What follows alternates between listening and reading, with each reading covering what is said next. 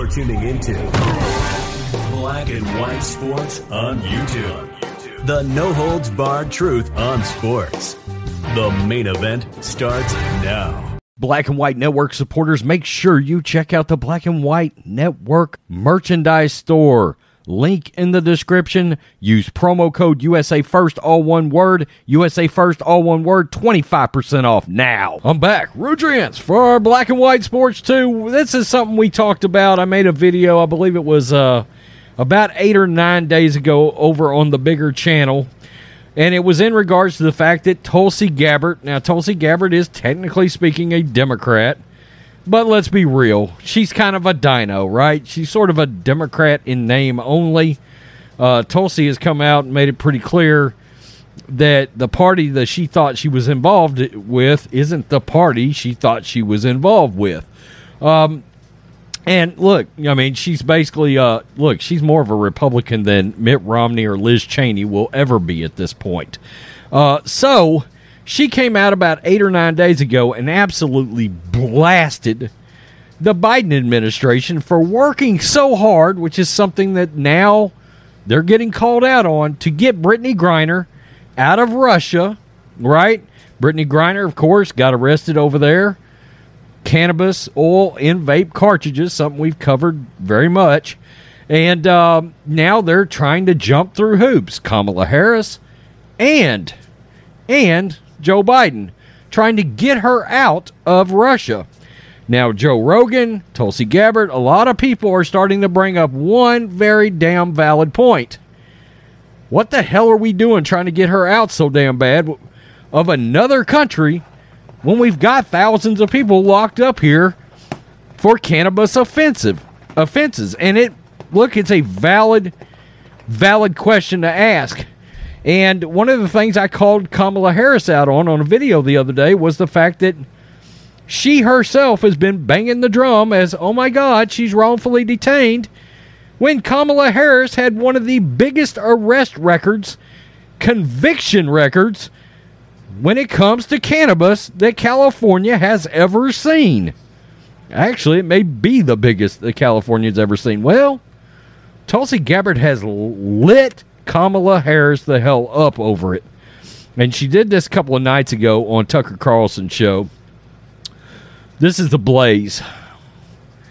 Former Democratic presidential candidate Tulsi Gabbard blasted Vice President Kamala Harris regarding her, quote, hypocrisy of vehemently defending Brittany Griner, but not standing up for Americans locked up at home for marijuana violations, including those who were prosecuted by the former California Attorney General.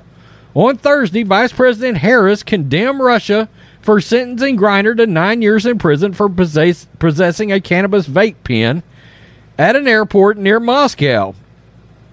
Quote, today's sentencing, Russia continues its wrongful detention of Brittany Griner. This is Harris. She should be released immediately. At POTUS and I and our entire administration are working every day to reunite Brittany as well as Paul Whelan, and we don't want to forget Paul, he's a U.S. Marine, with loved ones who miss each of them dearly. Now, Gabbard went on Fox News, and Will Cain was on there filling in the other night for Tucker Carlson. Let's listen to what Tulsi's got to say. During her illustrious record as Attorney General in California, you gave some of those examples. She kept prisoners in prison longer than their sentences to use them as free slave labor. Yet at the same time, these very same people are condemning other countries for doing the exact same thing. It doesn't make any sense. The thing that struck me when I saw Kamala Harris's tweet and her statement expressing this outrage about Brittany Griner, first of all, let me say, I don't think anybody anywhere in the world should be imprisoned for marijuana possession. Period. Full stop. There we go. We know where Tulsi stands on it. And in case you're wondering about Kamala's track record, let's just revisit it real fast. The San Jose Mercury News reported in 2019 when Harris oversaw more than 1,900 marijuana convictions, including a few dozen who were put in prison when she was San Francisco's top prosecutor. That was between 2004 and 2010. In 2011, there were 1,970 Americans locked up for marijuana violations when Harris was California's Attorney General, according to the Washington Free Beacon. Harris staunchly opposed the legalization of marijuana in California when she was district attorney and when she was the state's Attorney General. In a radio interview in 2019, Harris said she smoked marijuana while listening to music by rappers Tupac and Snoop Dogg. However, Tupac didn't release an album until 1991, and Snoop Dogg's first album was in 93. However, Harris was deputy district attorney in Alameda County, California, starting in 1990.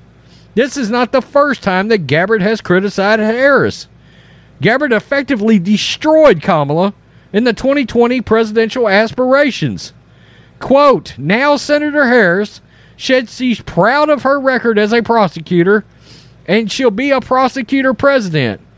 But I'm deeply concerned about this record. There are too many examples to cite, but she's put well over 1,500 in jail for marijuana violations and then laughed about it when she was asked if she ever smoked marijuana.